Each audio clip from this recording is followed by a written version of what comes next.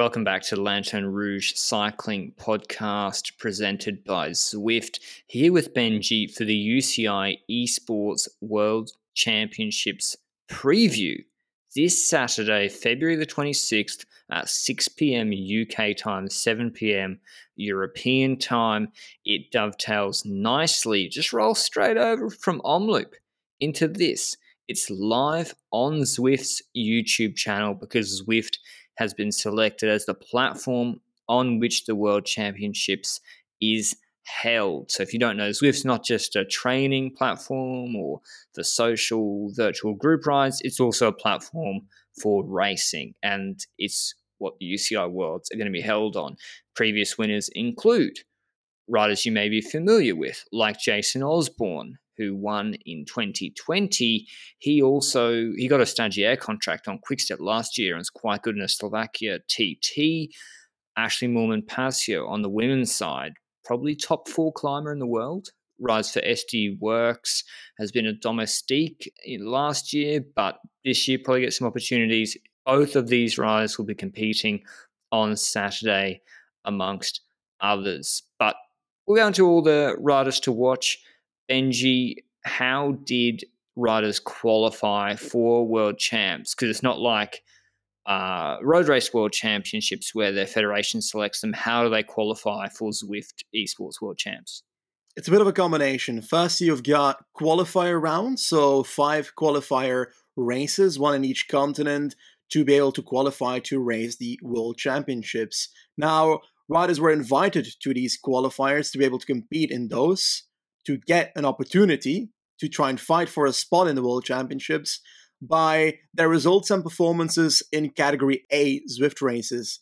For the men, that's 4 watts per kilogram, and for the women, that was 3.7 that they needed to achieve to be able to get invited to these qualifiers. Now, when you want to qualify, you need to get a top 5 in these, and then your performance will be verified by ZADA, which is basically a Zwift anti-doping agency, the Zwift side of WADA, where they basically cross-reference real data to your Zwift data to see whether it all adds up and so forth. After that, you get added to the roster of your national federation, registered for a whereabouts system and anti-doping testing pool, and next to that, you get sent hardware for the World Championships because, obviously they want to make it as fair as possible, the race. They want to make sure that every single rider has the same trainer to ride on, and next to that, also in-game, you'll have the same bikes and wheels selected and so forth to make it all fair throughout. Now, next to these qualifiers, you've also got the option of being selected by the federation just like that. So I don't know what percentage is qualifiers, what percentage is federation, but in total, there's quite a bit of riders at the start line. Some teams with like 1 to 3 riders, some teams with like 5 to 8 riders. So in the end, there's a bit of difference there. Now, when it comes to the route, it's actually quite a hilly parkour, and that's interesting because the qualifiers that we just spoke about also happened on a hilly parkour, a different one though. The qualifiers happened on the figure 8 parkour on Zwift, which had, I think, 4 hills in total, quite steep the second and the 4th climb. And this time around, it's got quite a hilly parkour as well, right?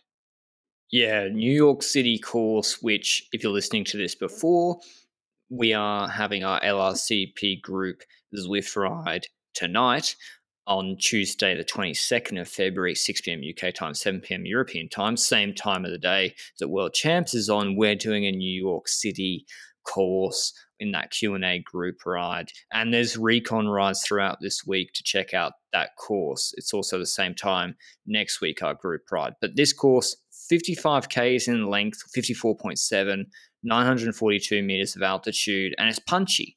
The big climbs, the New York City KOM Ford, 1.36 Ks, 6.5%, but fake news climb. It's got like 18% pinches in it, and there's a smaller climb a few Ks before it in this circuit. So there's pretty good climbers on the start list, and we were going to discuss this, Benji, compared to a flat course where maybe you need to like just power can win, or like a long, steady climb of a 25-minute climb.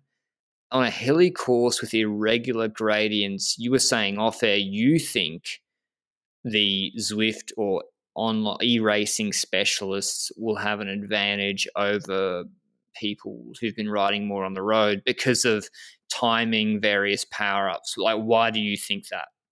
Well, in general, first of all, throughout the race, there's a lot of ups and downs and not a completely flat area, which means that they're going to have to try and stay in the draft of other riders as much as possible, as ideally as possible. And people who know the Zwift mechanics of drafting perfectly will be able to know which positions they need to take, at what point, at a certain point, they need to fasten a bit because they know that the peloton will probably speed up at this point.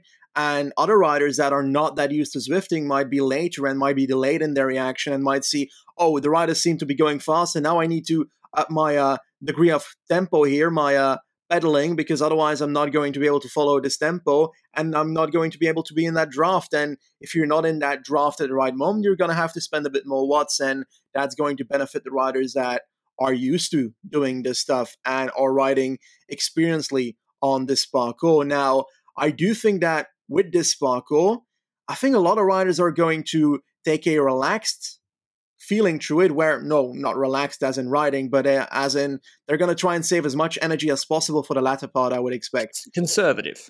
Yeah, I think so as well. Certainly there's a few people that might attack on the first one, try and get a bit of attention, try and do something there, but we know that draft matters a lot in this game, basically, the gamification of Zwift, which means that a lot of people will try and play it defensively, stay in the draft, save energy that way, make sure they can follow as much as possible on the steeper sections on climbs. That draft will not matter as much. That's more where your weight comes in, because watts per kilogram and so forth. And as a consequence, there it's going to be more trying to make sure you're in the front group, or if a group gets away, decide not to because you want to spend the energy on other climbs later on in the race. But you said the power-ups, they're actually predetermined for the World Championships. I asked Ed Laverack, so shout out to that guy.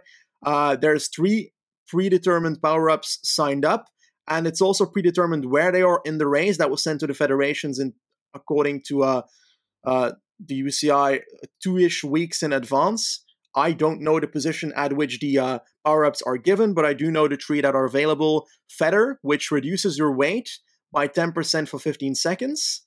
Basically a power-up, by the way. I'll add this first. I think it's just before the climbs.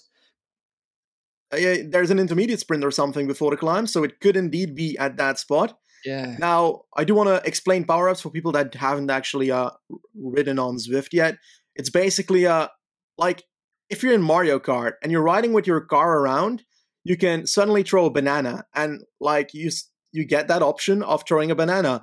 In Zwift, you get the option of, for example, reducing your weight for 15 seconds by 10% when you push that action. That's how a power-up basically works. Does that remotely make sense, that comparison, you think? I think so. Actually, that's a good point, Benji. There's no negative ones in Zwift, are there? Where you can disrupt competitors. Like, I wouldn't mind seeing that. We'll write that down. We'll talk to the people at Zwift. But yeah, that'd probably be too controversial. But yeah, there's Van as well. Yeah. Which increases draft effect by 50% for 30 seconds. That's best used at high speeds on the flat or descents under draft. And there's helmet as well, Benji, which you might explain. Yeah, helmet basically, I think it's also called Aero Boost, reduces your CDA, which is your, I don't know the English word for it, but like the spot at which the arrow comes in. How do you say that word in English? Come on. Oppervlakte is in Dutch. Your like frontal area. I don't know. Yeah, your frontal area, drag, coefficiency things, engineer things. Yes, we are experts. Yes, it reduces that, making sure that you're more aero, basically, and that's best used at higher speed once again on the flat and descents, especially when no draft is available, because then when there's draft, well, no, when it's like in TTs, because CDA is what people are always talking about in TTs, where you're obviously not drafting anyone and you're hitting the wind yourself. So yeah, as you said, Benji, drafting is less relevant. But tactics wise, previously we saw that not all teams ride as a team, kind of like Road World Championships sometimes. Or previously, Germany's tactics were a bit of a free-for-all, but in the end, Jonas Rapp did help out Jason Osborne to win the World Championship. So some teams will ride as a free-for-all strategy.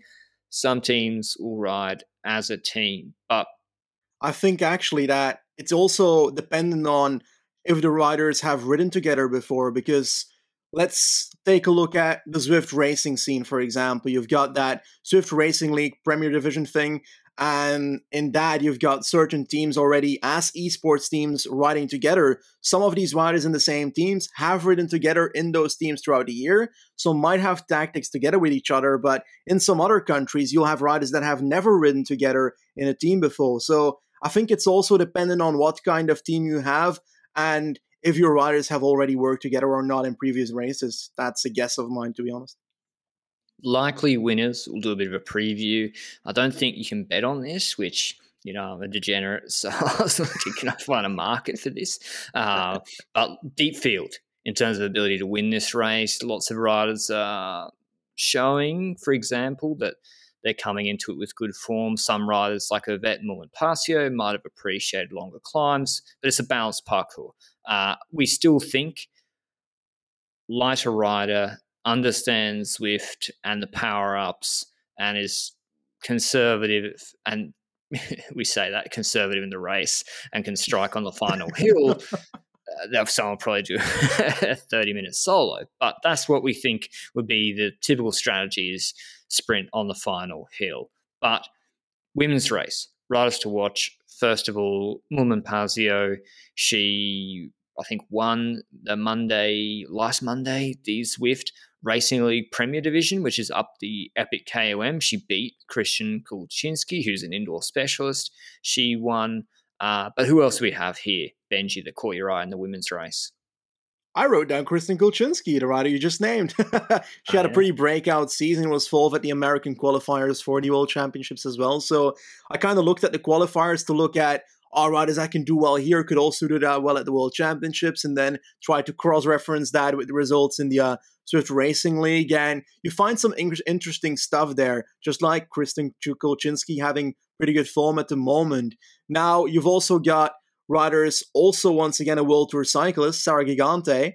She's riding for Movistar these days, was a runner-up in the previous UCI Esports World Championships that Moulin-Pasio won, so definitely has an option there. Does she ride enough Zwift to be able to compete against the actual experienced Zwift riders that do it every day?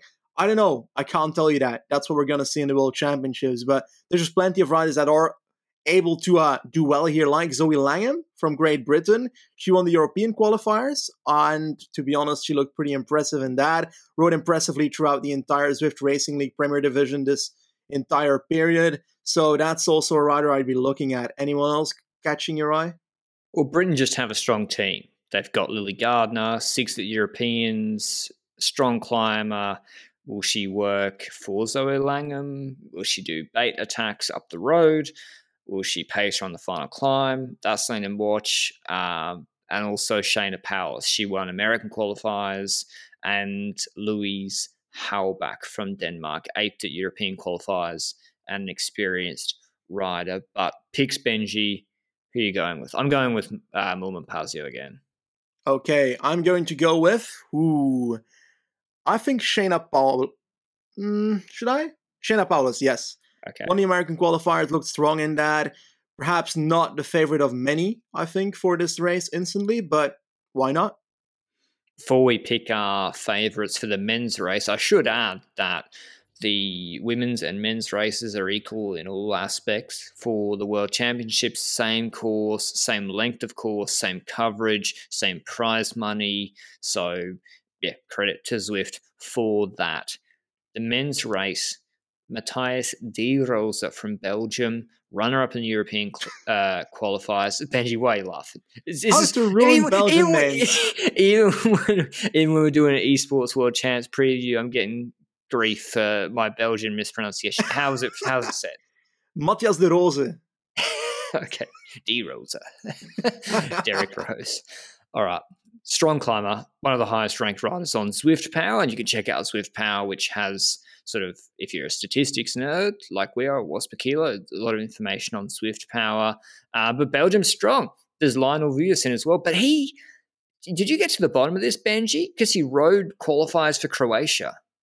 Like, I was trying to get to the bottom to why he did that, and it's probably something to do with the ability to qualify, but I didn't get it completely. So if someone can point it out in the comment section or throw it at us on Twitter, that would be nice. But you're right, Lionel Vujasin is also a rider that could do pretty well here. He won the European qualifiers in November because that's when they were ridden. He's got a 407 watt FTP, which is a lot more than I have. So congratulations, mate. 747 watts for 1 minute. So doing that on a finishing climb like this should give a pretty good result, I would dare to say. And he's arguably one of the riders I would eye as the favorites based on that previous thing. But he's not I would say, born winner. I think he won like 2 Zwift races so far from like actual competition levels. So, and Vine beat him. Didn't Vine beat him in Zwift Academy?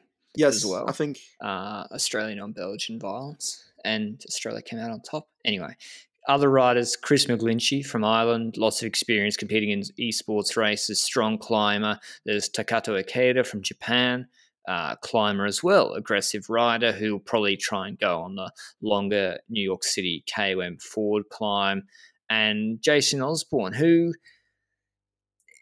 I don't know, what would you do if you were Osborne, Benji? Like, he won the previous Esports World Championships. He's so good at Zwift and Esports, which is growing and becoming more popular, and he had the stagiaire contract at Quickstep. What do you think he's going to, or if you were his agent or trusted advisor, what would you tell him to focus on? Well, I don't know what I would tell him to focus on, but I knew that when he won that World Championships back in the day, he said that he wanted to focus on, after the Olympics, rowing, go towards actual on-road cycling, and keep esports cycling as a backup if road cycling doesn't work out. And I'm not sure if that's the case now, because he had that traineeship. I don't know if he is now going to the backup of esports again as a consequence of that. I haven't spoken to him, so I don't know that aspect. But I would dare to say he definitely has a talent to be a road cyclist as well, based on like one of his first results was a proper prologue in Turf Slovakia, if I recall correctly. Yeah. Then again, that fits perfect with his 5 to 7 watt power that he has from rowing. So perhaps on other pieces of terrain that might not work out too well. But I don't know. I think we should definitely still call him one of the stronger riders on the terrain. Jonas Rapp performed pretty well in supporting him towards the end of that World Championships last time, because like you said, free for all team back in the day, Germany. Now, I also want to take a look at Freddie Ovett, because in all honesty, of course, Australia, one of my favorite countries in the world after Belgium, right? Ovett rode strongly during the virtual Tour de France 2020, consistently strong throughout basically every Zwift race that the guy rides. He's really strong. But the thing I'm not 100% sure with is if he fits on the terrain that we've got here, as if they start punching on the final hill, can he punch as fast as the real punches on the parkour? And that's where I'm like, perhaps that might not be exactly his kind of cake. Yeah, I think he would have preferred a longer climb. And like we saw in Zwift Racing League last week, he, I think, did the Epic KOM in just over 13 minutes. And so he's in good shape. But as Benji said, this is a shorter climb than that. And yeah, does he have the punch? Probably. He'll definitely be marked as well. There's also Jay Vine here, who we just saw had, so he was sick, I think, in Antalya, still recovering from that at the start of Algarve, where Remco and co was, but then came good on the last Malal climb, which was 2.5 Ks at 9.5%, which is not dissimilar. A little bit longer, but not dissimilar to this longer climb here. And we're saying, okay, Vine raced on the road now, but he's an experienced Zwift rider and he knows how power-ups work, tactics, etc. And I'm sure he can shake off any rust he has. So he's coming in probably not in his top shape, but still in decent enough shape to be doing well on Malhal. So one to watch as well. Who are you picking in the men's race, Benji? I'm going to go for who? I think Matthias de Rose. Yeah, why not? There we go. I'm Belgium. going with Ovette. I think Ovette will win. Okay, And Belgium versus Australia. yeah, This is the thing now. that's what we do. Now it's time for our interview with Neve Bradbury, the 19-year-old on Canyon SRAM Racing, who won Zwift Academy previously, Neopro in 2021. Looking good in the Australian National Champs at the start of this year. Hope you enjoy it. Welcome to the Lanterne Rouge Cycling Podcast. Neve Bradbury, winner of the 5th edition of Zwift Academy, just finished her Neo Pro year at Canyon SRAM Racing, about to embark on her second year. How are you going? I know you look pretty roped up. Is there a training camp you've just done, or are you going to, or have you actually got racing in the next couple of weeks? All of the above, yes. I just came from a training camp in Mallorca. Got back last week. Now I'm here in Girona for a week before we go to another training camp in Valencia on Sunday, and then I race Valencia the following week. So is that the second Mallorcan trip? Because you had there was the Zwift Academy in December. When was that actually filmed? Yeah, so Zwift Academy was filmed, when was it? Like mid-November. Okay. For a week, and then I actually went home to Australia for 6 weeks, and then flew straight to Mallorca for the camp. Okay, yeah, and I should have mentioned as well, Neve's just off the back of 2 seconds in the U23 Criterium and Road Racing Australian National Championships, and then going into, I think, the Esports World Championships. How are you balancing preparing for that, participating in that with your road program with Canyon SRAM as well? Or do they just give you full license to go for that this month? Well, Zwift is definitely different to road racing, but at the moment I'm going pretty hard for Valencia tour, and then I'm doing races every week on Zwift, so I can kind of fit that in, but it's just kind of balancing both, not really going hard for one over the other. And Valencia tour is this Sunday, I think, or starts soon. It starts not next Thursday. Okay. The week after. Sorry, it's like 2 weeks. And you've just finished your first year. Do you know what your role will be this year, or do you have any goals this year to go for your own GC in any races, or is it more stage hunting? What do you want to get out of this year? We'll see how we go. Last year I was just a domestic trying to learn, find my feet. Yeah. Hopefully this year I can do a little bit better. I think I'm still going to be a domestic, but maybe I can hedge my bets and go for a stage podium or win even. We'll see how we go. Okay, sure. And what did you sort of learn, or what were the biggest eye-opening things for you last year, coming from getting into the World Tour through Zwift and then straight into racing, really? And I'm friends with Jay Vine as well, and he finished Zwift Academy and then was almost had to fly straight over. What was the biggest shocks, even off the bike as well? Because as Australians moving over, it's a huge upheaval as well, moving to Europe. Yeah, in terms of racing, the biggest shock was just the pure number of riders in each race. Trying to navigate around the bunch was a bit difficult and hard to get used to. In terms of off the bike, just having to move overseas and really start being an adult, because I left when I was 18. So I lived at home with my parents. They pretty much did a lot for me. So I had to become an adult really quickly. Yeah, I still haven't figured that out myself. But yeah, even just same in Andorra, I'll be I'll just go and get something, and it'll be 1:30, go, everything's shut. And it took me about 5 months to learn that nothing's open then. Or 6, especially for Australians, we eat early, try to go up to dinner, 6 p.m. so I can go to bed early. Nothing's open to eat dinner. Yeah, so funny. The amount of times that I've forgotten that the shops are closed on Sunday, it's insane. Nearly every week, I'm oh no, I'm going to have to go to a restaurant or whatever.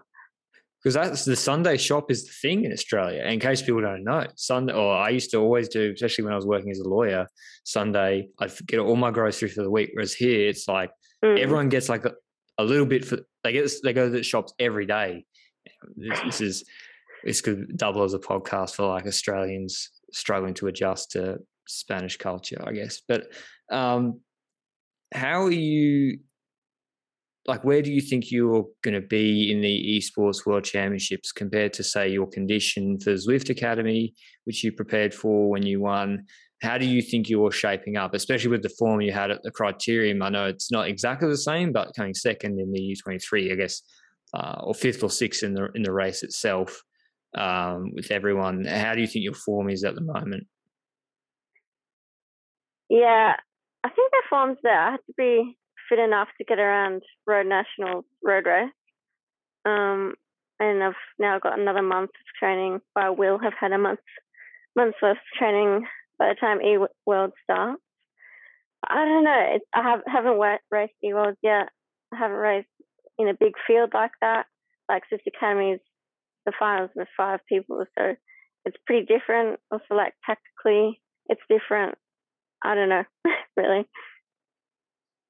And I think one of your best results last year was Setmana Ciclista Valenciana, and you're doing Valencia Tours soon. I think stage 1 you came top 10, one of your earlier races. Do you think your close sort of best chance in terms of stages, like depending on the parcours, is like a hillier stage but not a mountaintop finish, just something that where it still finishes on the flat but has a lot of climbing in it? Is it sort of being a breakaway rider, or you still haven't figured exactly out what type of rider you are? I probably haven't figured it out fully yet. I haven't actually raced the hilltop finish in the pro peloton yet, but I'd say I'd probably do pretty well in the hilltop finish. But even if it's also like just up and down all day, like repeated efforts, probably also all right at. But yeah, still trying to figure it out, really. Well, that's what I mean. Not what I mean. What you said when you were saying you haven't done a hilltop finish, you did a lot of Belgian races where there's not going to be 10-minute climbs in that. It's like, it's interesting in women's cycling how there aren't as many hilltop or mountaintop finishes or even 20-minute climbs as the men's parkour. That's changing. But riders like Ashley Moorman, for example, who's also really strong indoor rider, you might not see her for a while, then you see Liège or like Norway, and she actually gets, certain riders then get a 30-minute uphill test. You're like, oh, there's actually all these different riders who are good climbers. You just don't get to see it as often. So yeah, maybe hopefully this year you get to do Norway or races like that. I know Romandy has exactly. a nasty one. Yeah, and also there's a few stages at the Tour de France Saint-Tropez that finish up a hill. So that'll be good. That's a good addition to the race calendar for riders like Ashley Moorman-Pasio and probably myself. Yeah, I think the Tour de France Femmes avec Zwift, it gets progressively harder. It's like first stage is Vibers or whoever sprint, it gets harder. Second and third are kind of like for Kasia, and then backloaded last 2 are like really hard mountain stages. So I'm interested to see what happens there. I know Van Vleuten probably go nuclear, but yeah, I'll see what happens there. But yeah, do you know what races you'll be doing apart from Valencia? I have a rough kind of guide. Tour de France is probably off the cards just because I'm a developing rider and it's probably just a bit above my pay grade. But maybe the Giro or something. I mean, we'll see how we go. Okay. Well, yeah, best of luck from us at Lanterne Rouge Cycling Podcast this year, Niamh, and as well at the Esports World Championships on Zwift coming up at the end of this month. I'm sure you'll do pretty well, particularly with the form you've been in judging from nationals. Thank you very much for having me. But thanks to Niamh for coming on the podcast. We hope you enjoyed that interview and indeed this preview. We'll be watching this Saturday, February 26th at 6 p.m. UK time, 7 p.m. European time, live on the Zwift YouTube channel. Link down below. Should be pretty exciting. Ciao.